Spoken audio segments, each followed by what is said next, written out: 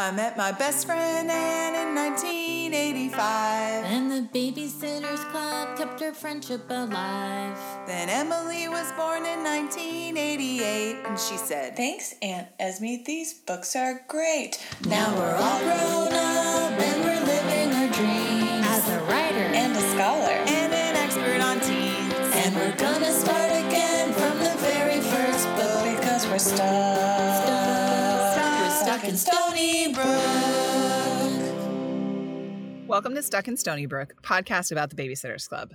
Today we're discussing Book 20, Christy and the Walking Disaster. Aptly named? I mean, is it? No, we will discuss. Yeah. Okay, I went pretty meager with my one sentence summary this week. My summary is Bart is hot. Wow. Okay. Emily establishing right at the beginning the most important plot in this book. Mine is Christy bonds with Watson and inspires a bunch of klutzy kids while nursing her first serious crush. It's very descriptive. Thank Good you. job. Unlike Emily's. Whatever. I was just going to say, I think mine explains the state of Esme's book. Which is Fair. It's fair. There's a lot of pages falling out of this puppy. my one sentence summary is Chrissy puts together a softball team of babysitting clients, one of whom is a 2-year-old. Yes, I did not think about that as a kid, and reading that now, I was like, who in the fuck? Like, And she 2-year-old describes is really her small. running the bases, and I was like, I've never seen a 2-year-old run in any convincing way that like would lead me to put them on a softball team. Yeah. Wow. Yeah.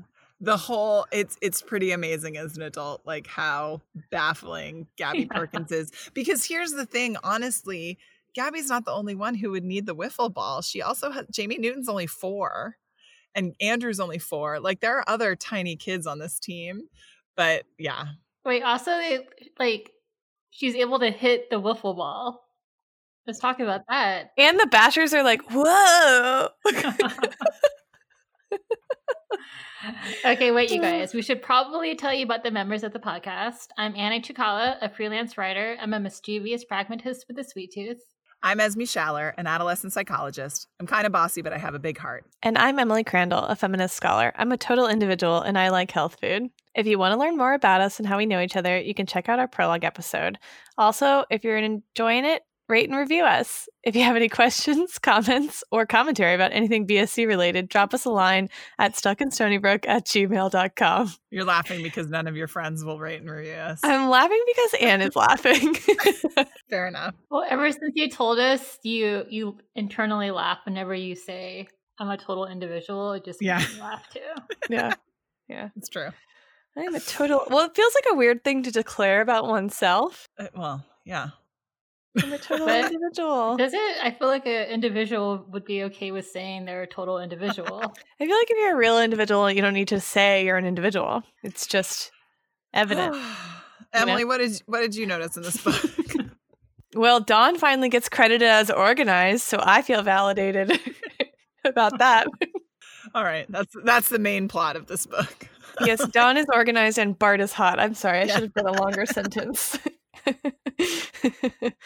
Excuse me, can we start over? My one sentence summary is Bart is hot and Dawn is organized. No, actually, I really liked this book, and when I finished it, I was like, I don't have much to say. Some of it felt a bit absurd. It was very, very wholesome.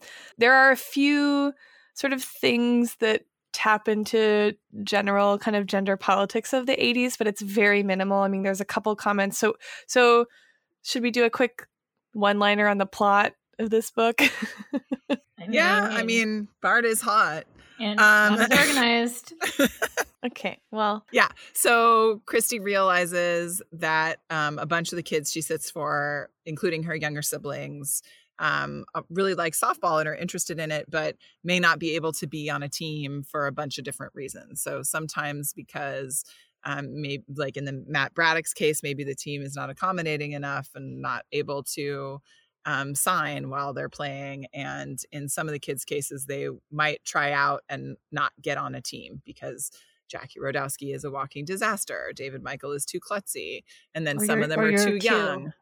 Yeah, or Gabby Perkins is 2.5. And so she Absurd. decides to create a team. But she also learns that another kid in her neighborhood coaches a team that's a similar in spirit, right? It's a team for kids that aren't otherwise involved in a t-ball or a little league. Mhm. And so Christy goes over there, and his name is Bart. His team is Bart's, what is it called? The Bashers? Yeah. I wasn't paying attention. I was too distracted by how hot he is. Oh my God. Just imagining him. Yeah. And then Christy's like, oh, swoon. Wow, he's cute. He thinks I'm cute. Wait, will they, won't they? Flirt, flirt, flirt. Like, we're competitive. Let's have our teams play each other is the plot of the book.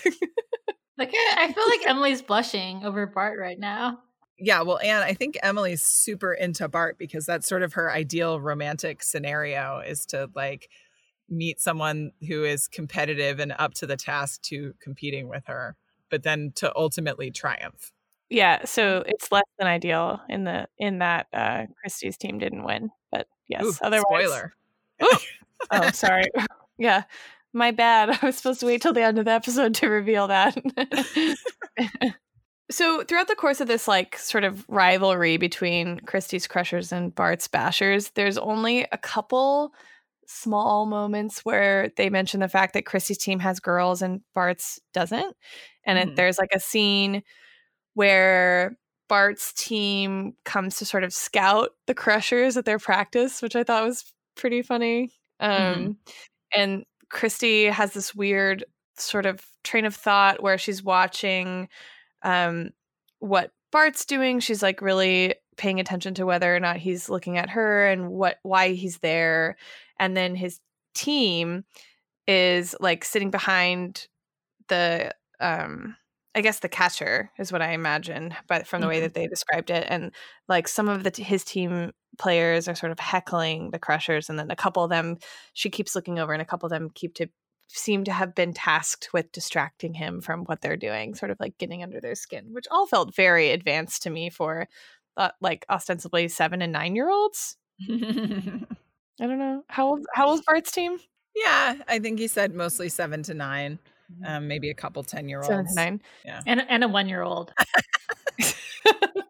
Oh, incredible. The average age is the So- same, but he has Yeah. that 1-year-old. So one of the kind of bits that they do to heckle the Crushers is about how they're girls on the team. And so I was thinking about when did this book come out? 88. It did. We're not Yeah. into 89 yet. I think it's December 88. Oh, mine says 89. You're right. January 89. I also just noticed that this book is dedicated to the members of the Lunch Club. What does that mean? I'm assuming it's people Anne and Martin ate lunch with. That's But just my... did they play softball with together? Anyway, so I was thinking about like what would have been the girls' access to Little League in 89. And so I was doing a very small amount of research on sort of like the landscape of baseball, softball, and girls' access to Little League. And I didn't realize that the sort of Title IX part of the sort of education amendments during sort of civil rights era legislation, I didn't realize that Title IX was part of civil rights era legislation, first of all. So that's like a law in the 70s, right? That Mhm. says that like there can't be sex discrimination in programs that are federally funded. So sports was one of the ones that has been majorly sort of litigated on behalf of sort of like Title IX grants and claims, so that like this is why we have parity in like sports teams in high school, right? You can't have a sport that only has boys teams unless you have equal amount of girls teams in some other sport or something like that. Mhm. And that was in like the early 70s, 1972, so well Mhm. before this era.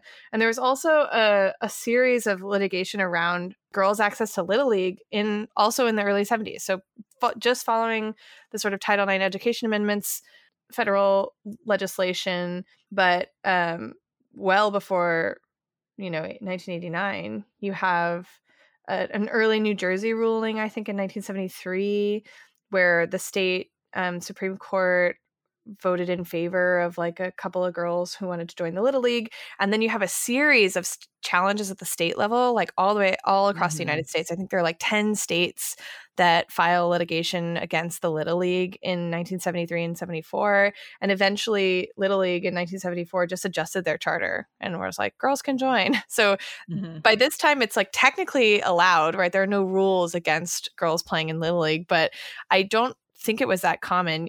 So essentially what happened was Little League says, yes, girls can join, but then there's the creation of the kind of softball league that is the girls' sort of appendage to boys' Little League, even though softball originally is not a girl's invention. It's like a transformation of baseball that comes out of Chicago in the late 1800s so that people can play baseball inside, right? The ball is bigger and softer so that it doesn't travel as far, so you can play indoors in the cold Chicago winters.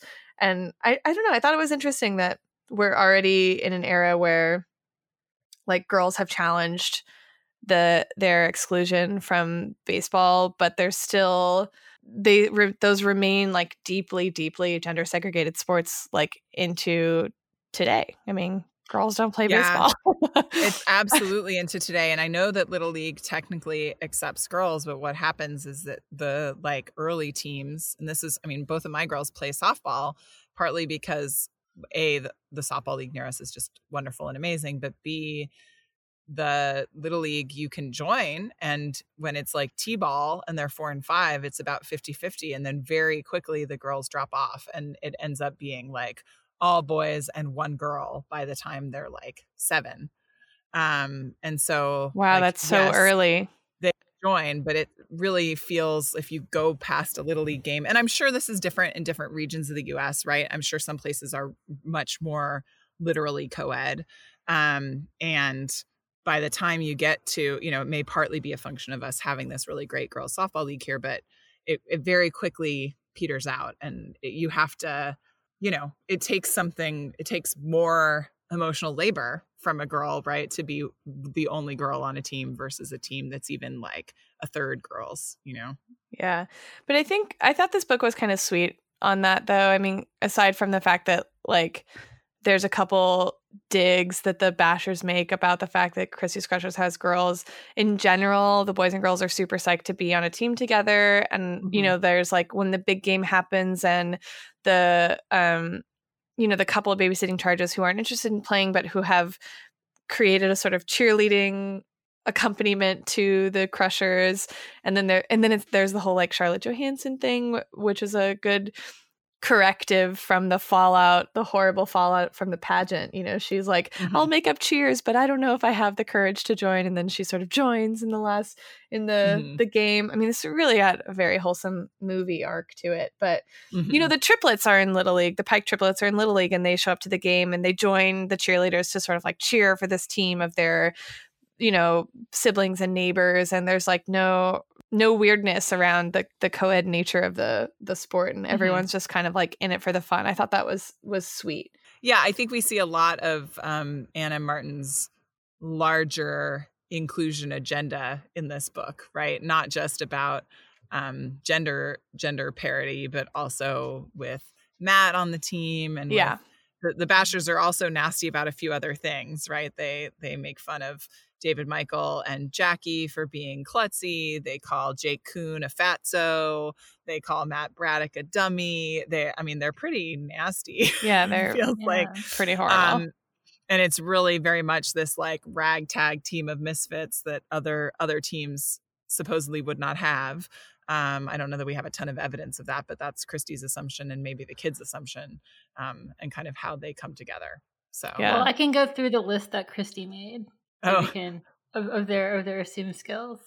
Okay. Oh yeah, the list is really good. Yeah. Gabby Perkins, 2.5, doesn't understand game yet. Fair. Wow, you're really hung up on Gabby Perkins's. Oh, it's an age order. It starts It's there. an age order, yeah. So Jamie Newton for Afraid of the Ball. Nina Marshall for Probably Just Needs Work. Andrew Brewer, Just Needs Work. Susie Barrett for ? Mariah Perkins 5, Probably Just Needs Work. Clara Pike 5, ? Patsy Kuhn 5, haven't even met her yet. Same with Laurel Kuhn. Karen Brewer 6, Just Needs Work. Max Delaney 6, Just Needs Work. So a lot of these people obviously aren't good. I'm guessing. Buddy Barrett 7 ? David Michael Thomas 7 a klutz. Annie Papadakis 7 poor header. Matt Broderick 7 excellent player uses sign language. Jackie Wardowski 7 a walking disaster. Margot Pike 7 Nikki Pike 8 ? Jacob Kuhn 8 haven't even met him. Lenny Papadakis 8 just needs work. So this isn't a very good team. There's like, I think there's one person that is good. Yeah. And that's it. It's only Matt. It's only Matt. So funny. But The other thing I was thinking about when I read this is that I've never seen the movie A League of Their Own. gotta go watch it. It's deeply disappointing. It's Yeah, really actually, good. can we pause? I'm gonna go watch it. I'll be back. Yeah. So Emily, what'd you think? It was a great film, and things happened in it. There were girls who made a league where they would have a place to play. You might argue it was their own. Anyway, everyone should watch the movie. Anything else that stuck out to you, Em? Not too much aside from the very steamy romance plot. Okay, so listeners, I learned a couple episodes ago that Emily just likes to have crushes on people. So this makes a lot of sense. Yeah, huge crush on Bart. Yeah.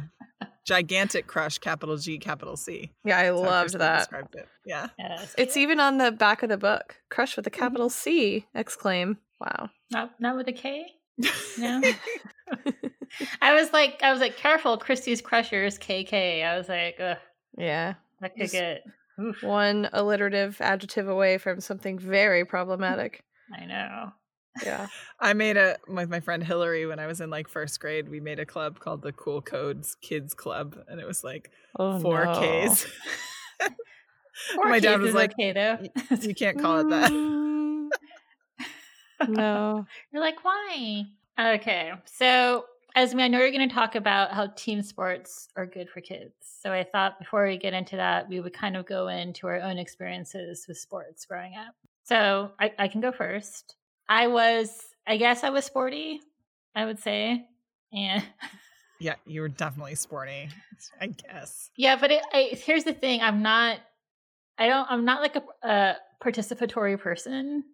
So anything, like I started playing soccer, I think in the 5th grade, but it's only because I was basically kind of forced to by other people. Like I think Angela's dad was like, "You're gonna play soccer," and I was like, "Why?" And he's like, "Because you're like sporty." So He wasn't wrong. yeah, so that's why I started playing soccer, and I played soccer throughout high school, and I played basketball for I think like 7th through 9th grade. Mm. But yeah, I don't know. I feel like sports gave me some confidence, Mhm. but it also I had some problematic situations with team sports also. Mm. Is that all you're going to say? About the problems? Yeah. Okay, I mean, I can Sounds get like a into it teaser. a little bit. I mean, it was just, I think that I had a hard time with the politics of team sports. I like sports because it was like you have a skill, you either like have a skill that is high level or not, and that kind of shows like if you're on the starting team or like what position you play, how much time you get. And I kind of learned that a lot of it has to do with who's the coach's favorite and who kind of like had, the best leadership skills. And that's a good thing, but it's like it wasn't solely based on you're a good player, Mhm. you're going to get the most time playing or whatever. But it also has to do with the coaches, I feel. And also just like the dynamics between different teammates also can be like can be difficult. And also, of course, I'm very introverted. So I'm very much a person who just wants people to judge me by what I put out there, not by like what I say or like necessarily like how charming I am or like how I can like play up to the coach and stuff. So for me, it was like a very frustrating experience of being like, I'm clearly better than this person, but you don't like me for some reason. So I am labeled as being insubordinate. And then therefore I'm being punished for it. Mm-hmm. Interesting. Yeah. Emily, sports. You were also sporty. Oh, yeah. My relationship to sports is very, very, very complicated. I think I've always been a bit of a head case. And so, like, to me, Aaron and I were both pretty good athletes, sort of naturally, but I have a bit more of like a performance anxiety than Aaron did.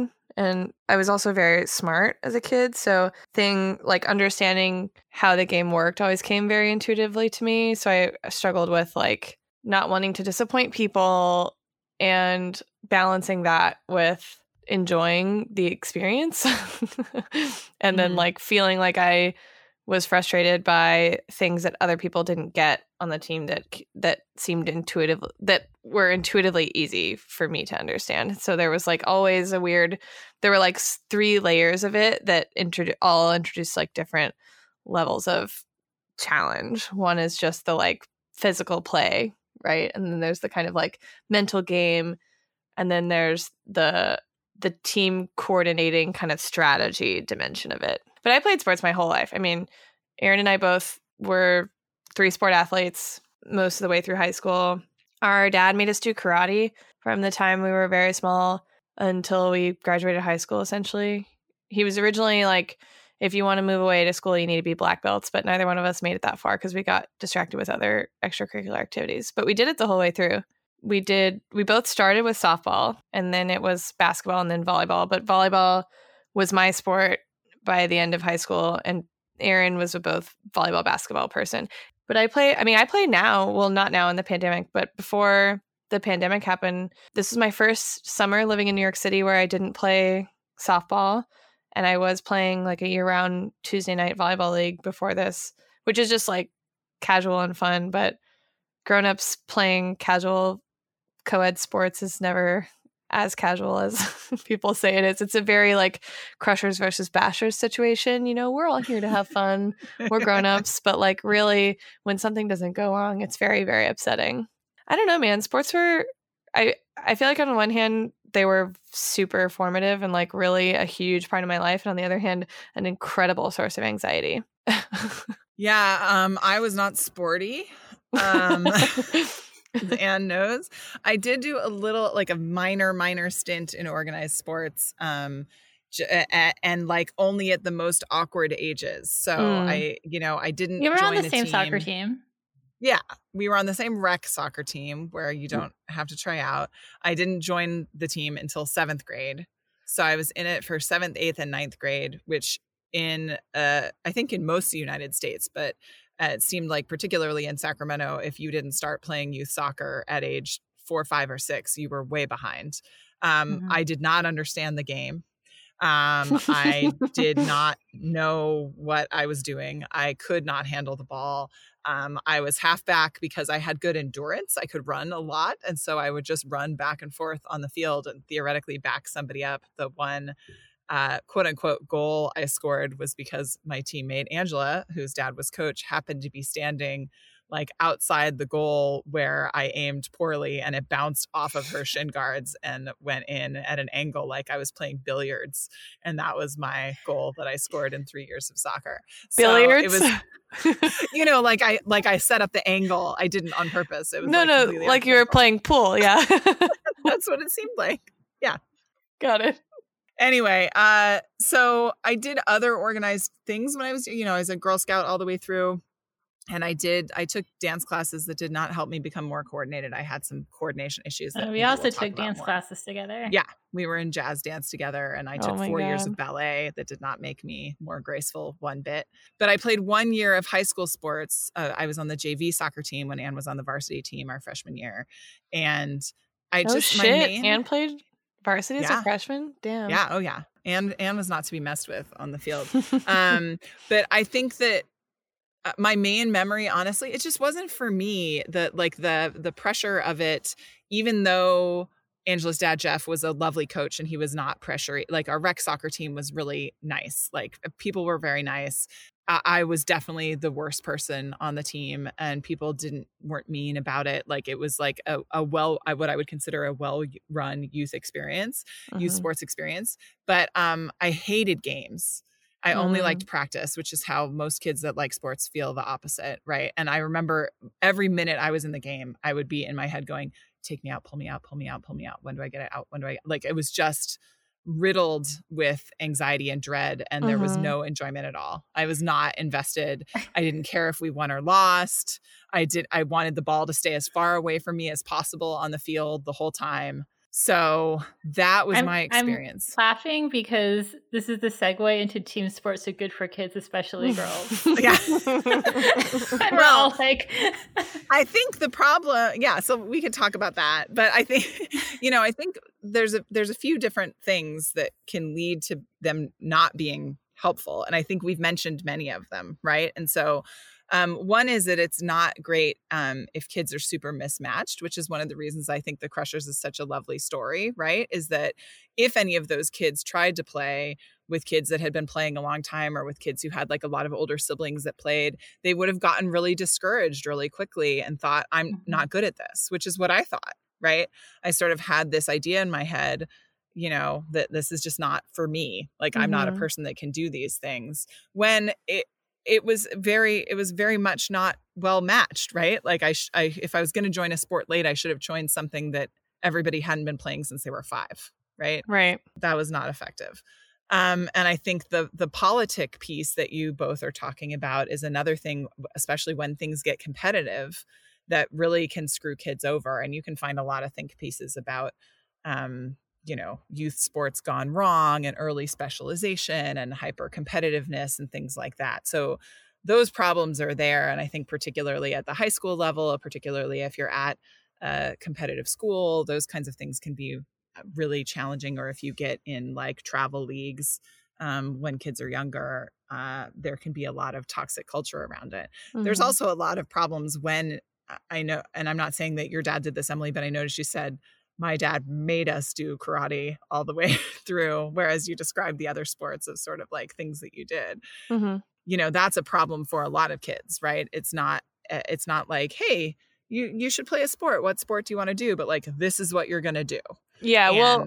I will say, in Pete's defense, it was not, I'm making you do this because it's a sport. It was like, I'm making you do this because you need to be able to defend yourself.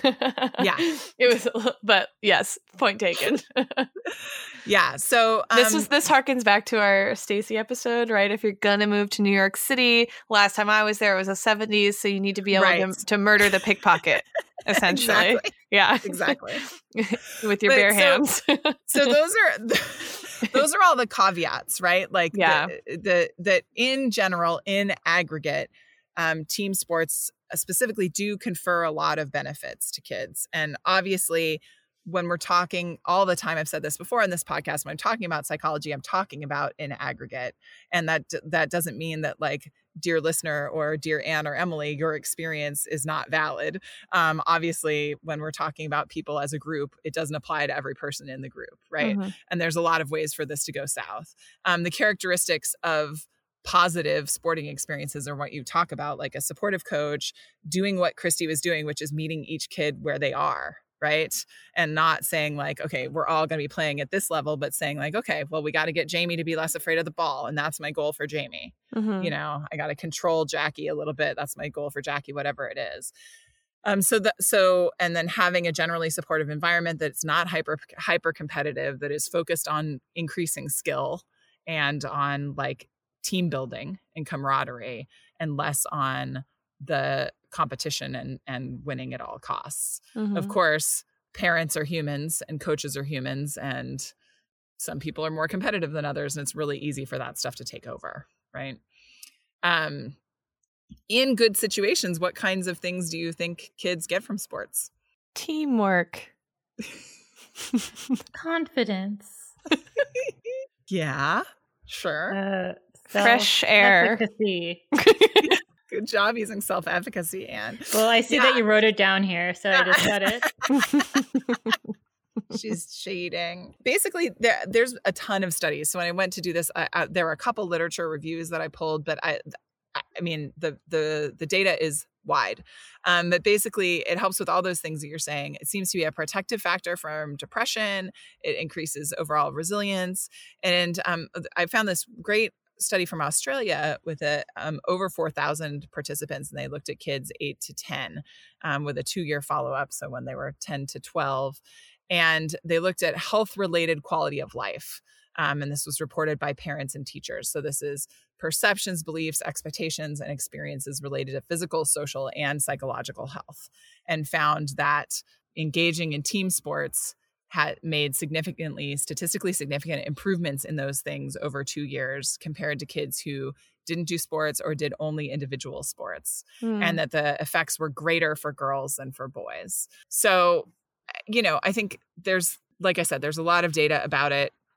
And the trick is to make sure that it's done well and it's not over the top, but that kids really do benefit from working together in this way and improving skills over time. We also know that just generally in psychology, one of the best treatments for depression and a really important predictor of overall well-being is how much time you spend building mastery.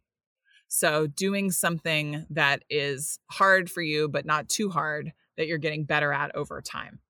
So for some people, that's continued athletic pursuits. For other people, it's, learning a language or learning how to cook better, but we feel better and we do better in life when we're continuing to build mastery. And so I think it's related to that, and it's building habits and doing that early on.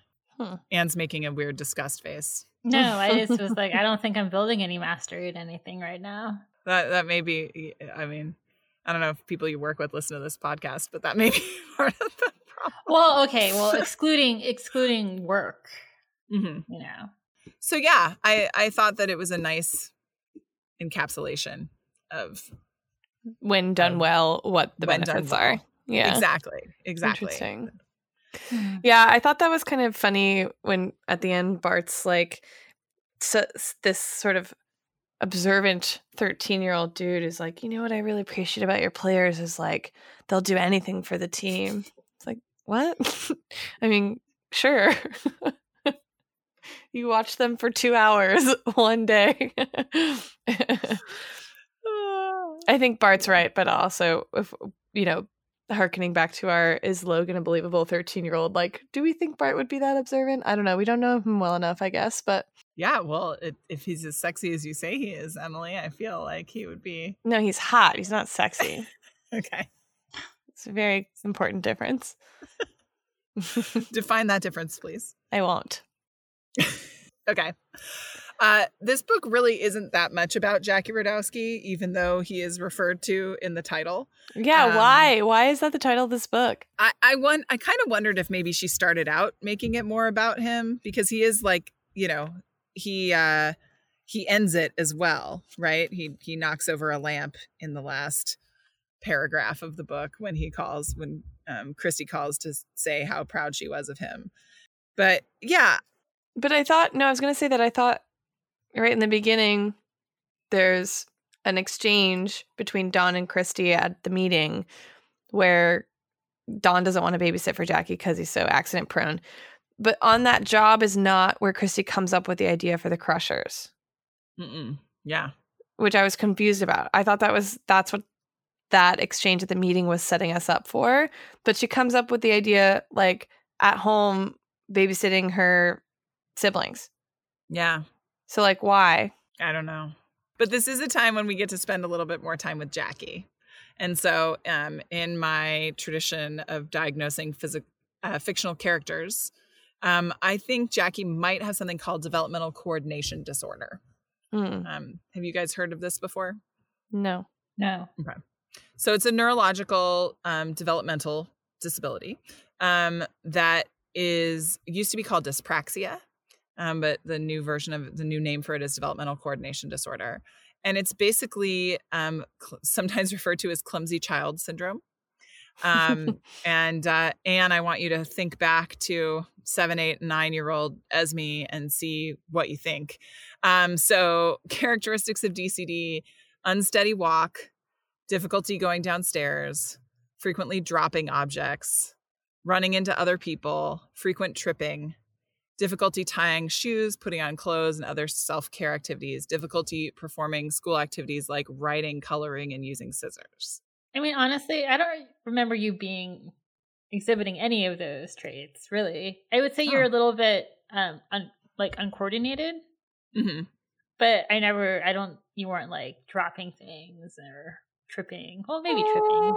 I was tripping and I was dropping things. And Yeah. my only C's were in handwriting. My handwriting was terrible all through elementary school.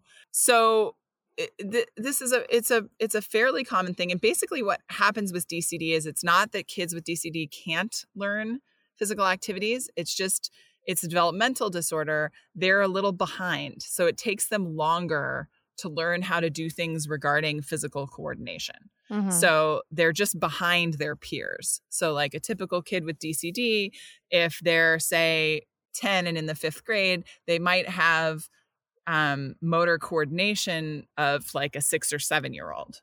So they're just behind the curve, and with a lot of practice, they can keep going. But what often happens, and again, what I think happened with me, is that you can become self-conscious and you can think like, oh, that's not for me. Those sport things, those, my experiences in PE in elementary school led me very clearly to believe like, oh, I cannot do these things. I like the Right, phrase sport things. Yeah. Well, I'm an indoor kid. I'm less so now than I was. I definitely do more adult softball and things like that. What's your softball team called? We don't have a team. That's the thing. Emily said that it's we just call it awkward softball. But Yeah. there's we don't play other people though. There's no bashers. It's just like crushers versus crushers. And there's two rules in my softball league. I think Emily knows what they are. Do you remember them, Emily? No, but I think I broke both of them. Yeah, you probably did. Number 1 is don't be good. And number 2 is if you break rule number 1, don't be a dick about it. Okay.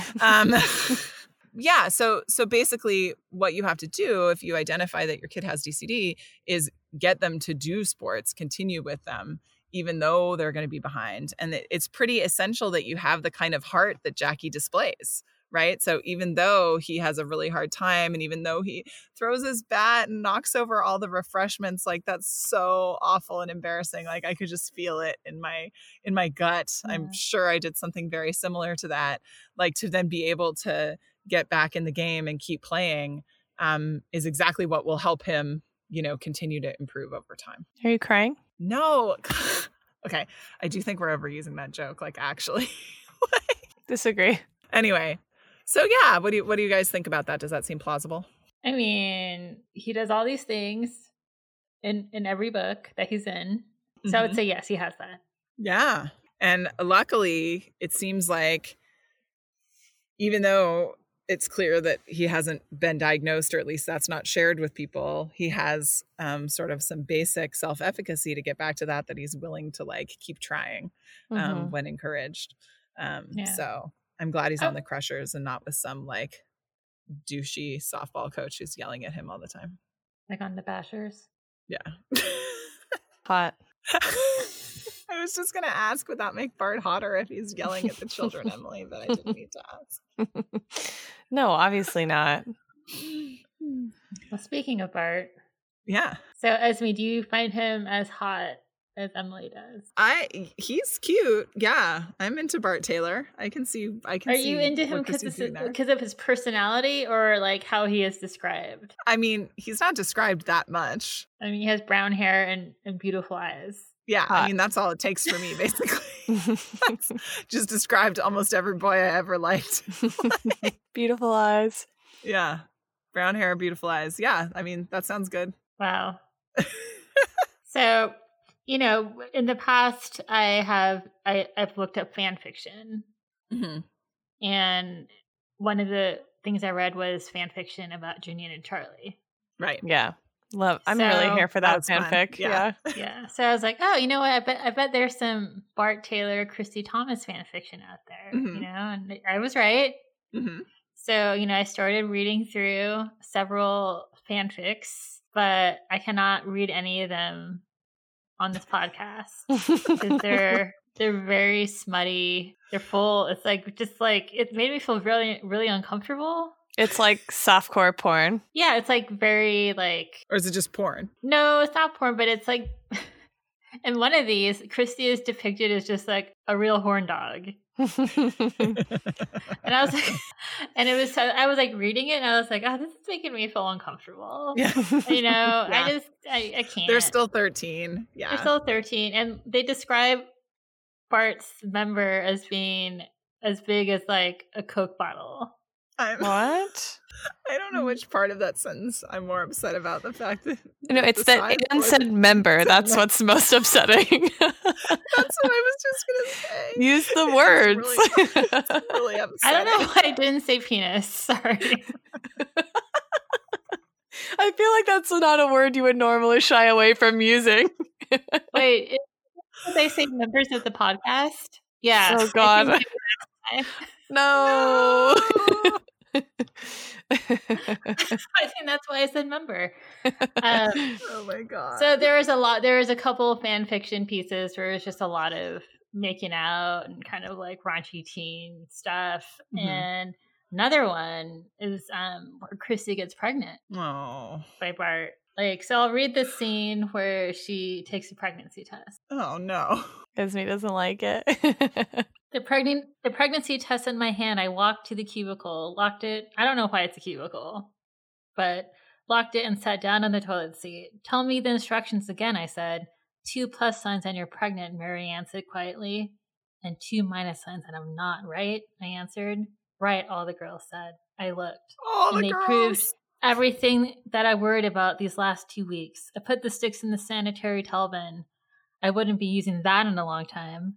I was due on last week. Nothing had happened. Now I had to tell Bart and my family. Easier said than done. Well, here's why that's not true. Christy doesn't have her period yet. I know. Well, this is a couple years. I think she's 14. Her and Bart are still. Which I was like, could they have just made her like 17 or something? Like, does she have to be 14? Yeah. Anyway, so I wonder if what anyone. sex education would have been like in middle school in Connecticut in the late Oh. 80s.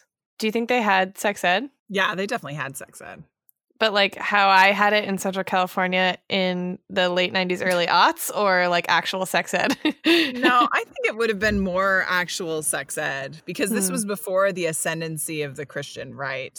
Well- Like this was like it was on its way up, but it hadn't taken over like suburban Connecticut school districts, I wouldn't think. Yeah, maybe not. What I don't remember what our sex ed was. What grade were we in? 5th or 6th. I just remember it was 6th because it was the other teacher that we didn't have. The lady teacher took all the girls and then asked if anybody had a tampon to show the class, and so embarrassed one of the girls that already had her period by asking to borrow a tampon from her. That's Wow. exactly the same story I was thinking of. Yeah. And I'm not mentioning her name this time because Okay, wow. Yeah, in 6th grade at my school, you could opt out. Your parents could sign a Yeah, piece of you could paper opt out. that would opt you Yeah. out of it. And essentially, what year would I have been in 6th grade? I was in 6th grade in 89-90. So Okay, so you it would have been 99. 99.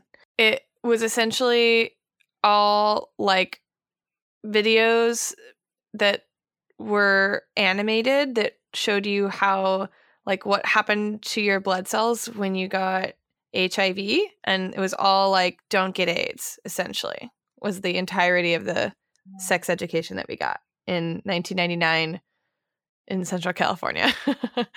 Almost nothing about sex itself. A little bit about like what the reproductive organs looked like charts about them. Nothing about menstruation, nothing about safe sex, nothing. It was all like, this is what happens to you when you get AIDS. Don't get AIDS. Ooh. Yeah, pretty bad. I think ours was mostly about menstruation. Mine, Mm. yeah. Ours was definitely about menstruation and how to put in a tampon. That's one of my favorite conversations to eventually have with my classes at the undergraduate level, because I often teach classes that are about women in politics, gender, political theory, and so inevitably once a semester, like, what was your sex education like comes up, and my students, I have a bunch of traditional college students and non-traditional college students, so there's a wide age range, and the complete range in sex education is always wild. But I've never met I've never had a student that had like a proper comprehensive sex education ever, and they come from all over the place. They got to move to Berkeley in 2020. It's Really? awesome. And what is it like now? I mean, it's just really thorough. It's co-ed because they're like, boys need to know about girls' bodies and girls need to know Mhm. about boys' bodies, and why did we separate kids for years? And there's a focus on all different kinds of sex and the different functions of it. And there's a focus on pleasure, and there's a bunch about consent. And then there's a bunch about different forms of birth control. There's a bunch about, I mean, it's like everything. Wow. That's Wow. more than I know. Yeah. Incredible.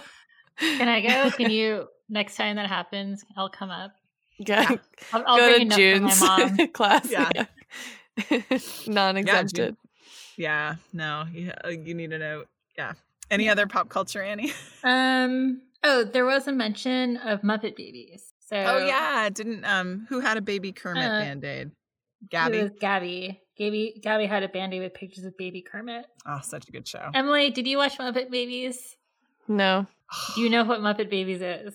I mean, it's pretty self-explanatory. I guess. Everything I know about the Muppets, I know because I'm related to Esme.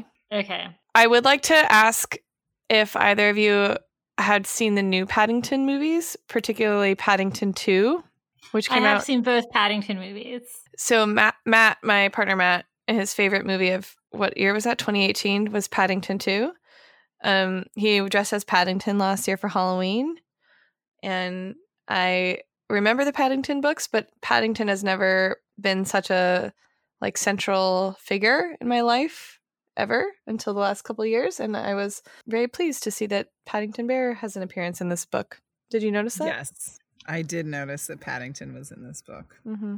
I actually Yeah, there saw were a few. It's Paddington a klutz, 2. an example of a klutz. Yes, and Yes, then this is Eloise, true. and then yeah, Christy describes Jackie as Paddington Bear plus Eloise with the niceness of Charlie Bucket. Mm-hmm. So I saw Paddington 2 in the movie theater, and when we exited the movie, there was a Paddington Bear there. So I have a photo with him. Amazing. Wow. That's so cool. You met a It's pretty famous. cool. I met a famous bear. I'll try to find the photo, and I'll maybe put it on Instagram. Great. I like that you said maybe in order to make sure Gotta that you get out don't. of Yeah. Yeah, yeah. I don't yeah, have yeah. to. Incredible. Speaking of famous bears, I feel like this book shows us more evidence that Anna Martin went to the like Fozzie Bear school of comedy, because this is the third or fourth time that bananas have been a stand-in for funniness. There's you know, she thinks bananas are funny. There's Margot Pike, there's the flying banana on the cruise, and now somebody's hitting somebody and saying zonk zonk zonk while they carry a banana. Is it Oh, Mariah yeah. and Gabby? Like there's just bananas. Bananas are funny. That's I guess funny. they are pretty funny. Are they? You can like use it as a phone. That's bound to Right. happen in one of these books. Any other pop culture, Annie? Not really. It's pretty slim pickings on the pop culture in this book. Mhm. But Claudia's candy, she has a new snack, Mm. cheese doodles, Mhm. which is pretty exciting because I'm a fan. Mini candy bars, which reminds me of our callback to Mr. Goodbar, hint of Mr. Mhm. Goodbar. Mhm. Doritos, Malamars, which I think also may be a new addition. Yeah, oh yeah, we haven't seen Malamars before. What's a Malamar? Am I going to regret asking that? Yeah, I'm gonna send you a package of them Yeah. tomorrow. I don't want that. What are they? Well, let's It's like- guess. Emma. Oh, good idea. Yeah. What do you think a Malamar is, Em? Is there a marshmallow in it? Mm-hmm. Keep going. That's all I got. Come on. There is there a malt something in it? Malted marshmallow chocolate something. It's not bad. That's my guess. I mean, that's basically it. I think it has a graham cracker bottom. Mm-hmm. It's basically like a s'mores Yeah. in cookie form, Oh. and it's covered in chocolate. They're pretty good. Yeah. Actually, will you send me some too? Yeah. You can just send them to Anne. You don't have to send them to me. Anyway, and then gummy bears and Twinkies. Mm-hmm. Always Twinkies. Always Twinkies. It's a classic. I'm still having trouble with the Mallory tallies, so maybe you two can help me. We get 2 sensitives, a shy, a babyish. Babyish is on the come up again. Mhm. Sophisticated. Claudia's eyes are still almond shaped, Dawn still likes health food. Mallory is practical, but now we get cool-headed, which is Well, I feel like that's another the same as level-headed, right? right. But I'm finding myself using lots of synonyms for Mallory, whereas I don't when For it everyone says that else. Dawn is independent. I don't code that as Dawn being a total individual. Yeah. So I just don't know which are the right trigger words for Mallory yet. Or am I still just going to code the synonyms for now because there's Horse. so little? Horse. Yeah. So you're not going to answer my question. That's fine. No, sorry. What? Did you ask a question? I don't know. Yeah. Yeah. Hannah and Emily don't answer my question. She asked for help, and we just didn't help her, basically. Yeah. No. It's a dangerous precedent. That's fine. I'll be the hero of the podcast. Everyone will be rooting for me as the underdog. You guys are so mean. It's cool. I don't know how you're going to be both the coach and the underdog. I feel like that's a bit. It's doable. Okay. The only social justice things were the insults that the bashers say to the crushers, which were meant to be insults. So I don't really think it's a bad language oversight on Anna Martin's part. Do you guys not think Bart's hot? No, I think Bart's hot. Okay. And I mean, do I think he's hot as a 42-year-old, or do I think he's hot as like me reading this in 1988? I mean, interpret how you will. I mean, he sounds cute. I wouldn't say he's hot though. I think it's hot that he's like, look, I heard about what my players did. That was bad. Like, you guys are great. Here are all the things that are great about you. Let's go on a walk. Hot. That's hot. Okay, the next time you have your fun crush at the at the coffee shop or in the subway, Oh, yeah. his code name has to be Bart. Great. Incredible. Met a new Bart today. You guys will be very pleased to know. from now on. Okay. I want to go back to this scene that Emily is describing that is like, the other thing about Bart, I think that is maybe I would say cute more than hot, but I do think that this is the most believable romance potential we've seen so far in terms of hot. how 13-year-olds act. And like Christy walking the dog to go past Bart's house. Like, who didn't do those kinds of things? I certainly did. And this, he asks her to walk home, and then how does he actually ask her out? Like, so he first asks for another game, and then he says, okay, only on one condition. And Christy says, on one condition. And he says, yes, that in between games, we act like something other than rival coaches. Christy says, what do you mean? He says, well, how about like friends? Or maybe we could go out sometime to a ball game or something. Would that be okay with you? And so, yeah, it is just very cute. No, he's hot. You're not wrong. I know. Thank you. God. I like that Dan's he's like, just can I laughing at come us. to a meeting at the Babysitter's Club? And Chrissy's like, do you want to be a No. babysitter? And he's like, no. Then she's like, then fuck no. Meetings are serious. They're not going to come to a meeting. Yeah, I like that part. Yeah. I did too. Can I come to your job and hang around? No. I'm working. Because I'm if working. if Bart went to one of the meetings, someone would say bra. I know. and Yeah. then Wow. it would just And then later they'd have to go on a walk, and Bart would be like, look, I know it was really embarrassing that your friend said bra, but like, I think it's cool. You guys are girls. You wear bras. Logan would never have that kind of a conversation. I'm just saying. It's true. Does Dawn ever get a crush? Oh yeah. Okay, great. I can't wait till we get there. Wow. So excited. Other than shitty Parker, you mean? Yeah. No, that was Yeah. an alternate universe. That didn't happen. Yeah. Yeah, fair enough. Claudia hasn't had like a real intense crush yet. Trevor. Oh yeah, duh, Trevor. I forgot about Book him. 2. 2 was 18 So books long ago. ago. It's me.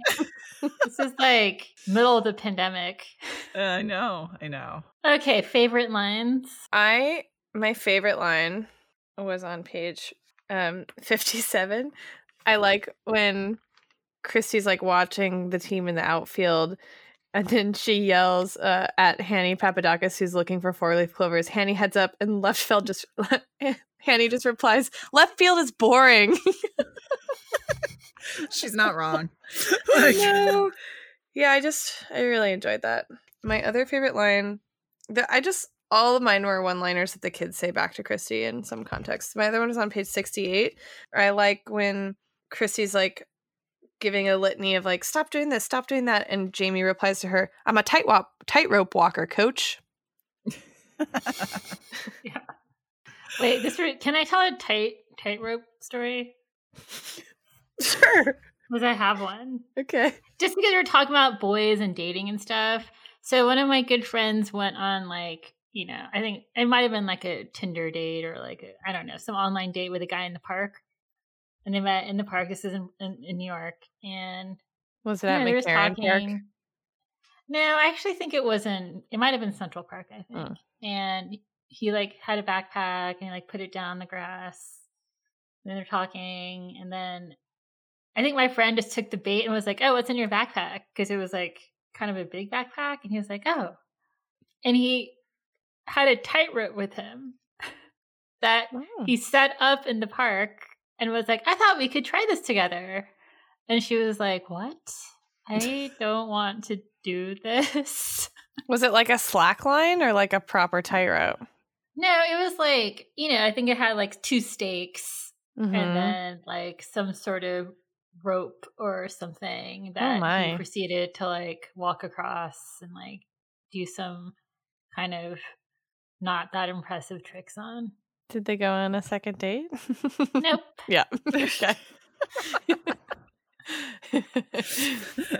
There's a hot tip for our 7 heterosexual male listeners that they should not do that on a first date. Well, we have 7. My favorite line by far was when Christy hears about Bart for the first time. Amanda Delaney's saying like, "Oh, he has a team. It's called Bart Smashers."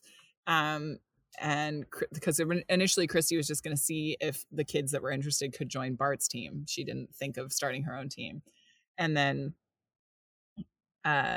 she says, "Who is he anyway?" to Amanda. And Amanda's first line back is, "He's this kid." That's the whole sentence. Which I feel is like very much how like an 8 or 9-year-old would describe a hot 13-year-old boy. Yeah. Some hot guy. That's my favorite. He's this kid.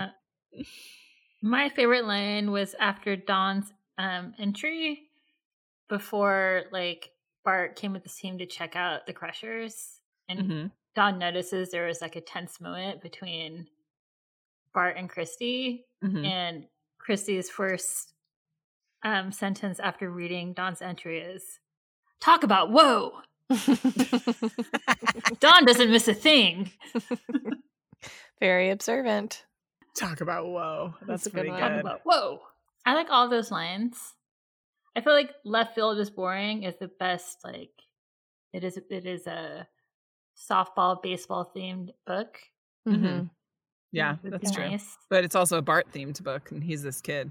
He's this Yeah. kid. Well, actually, I feel like it's not a line from the book. We should have just be Bart is hot. I mean, I don't whoa. think- It's a line from our podcast. It's my 1-sentence summary. I have it written into the jacket of my book if anyone wants to buy this one. Bart is hot, period. Yeah, I don't want it to be Bart is hot, but I'm okay with any of the others. Okay. Well, I'm feeling very Libra today, and I would like to not make a decision. Anne, it's your call. I let's go with Left Field is Boring. Okay, great. Great. You seem so enthusiastic about it. I am. I It's won. It's a competition. I destroyed you. What chili pizza toast to? Well, we can pizza toast to Bart is hot. Oh, yeah. We've talked about that a lot already. I would like to pizza toast to Watson and Christie's relationship continuing to develop in this book. Blah, blah, blah. So wholesome. You're such a dick. It's really cute. It is cute. Specifically, It is nice. specifically that she goes to him for help and like she gets a thumbs up from him in the stands and he like says all the right things, and then after Bart asks her out, she like the little description of it is so cute. She like thanks him for complimenting her about the game, and then she just she's thinking about hugging him, but he's down covered in peat moss where he's gardening, and then she says, instead I blurted out, Bart wants me to go to a ball game with him. He wants us to be friends, or maybe more than friends, I thought. And Watson just says, wonderful, and smiles at her. And it's just very sweet. It's very cute. I like also when I think during the game, she tells David and Michael, like, just do your best. And he's like, okay, Watson. Mhm. Yeah. We could pizza toast to okay, Watson. Yeah. I just really like, as a kid, I did not notice at all any of the Watson subplots. Like, Right. I didn't have a step parent. I just wasn't paying attention to that at all. And I think it's really nicely rendered. Okay, so I do think we should pizza toast to that. But I'd also like to point out that when they're making their t-shirts, I did think Watson could have sponsored them. Yeah. And then it could have been Sunbeam. their team could have been called Watson's Toasters. Wow. That would have Just been really saying. good. They could have toasted the Bashers. Ooh, yeah. Yeah. Wow. Missed opportunity. Should we make Watson's Toasters teas for our merch shop? I think a couple more people need to buy Thomas Kishi buttons before we put a lot of time and energy into Great. Watson toaster teas. Fine. If you want a Watson's toaster baseball tee, you let us know, audience. If you're listening. If you're out listening. there. If you made it this far. So how should we frame the toast? I think just to Watson is fine. Oh, wow. Okay. That's a full toast to Watson. Okay. Pizza toast to Watson. To Watson. Watson. Toasters. This episode of Stuck in Stony Brook is now adjourned. Thank you to Anna and Martin for everything. Stuck in Stony Brook is edited by Emily Crandall. Theme song written and recorded by Gary Schaller, performed by the band Kid Kit. You can follow us on Instagram at Stuck in Stony Brook or find us on our website, stuckinstonybrook.com. Need some books that we mentioned? Buy them from our bookshop and support both a local independent bookstore and your favorite series literature analysis podcast. Find us at bookshop.org/shop/stuckinstonybrook. Lastly, if you're feeling dibly generous and you want to rate us and review us on Apple Podcasts, that would be super helpful. You're the best friends a girl could ask for.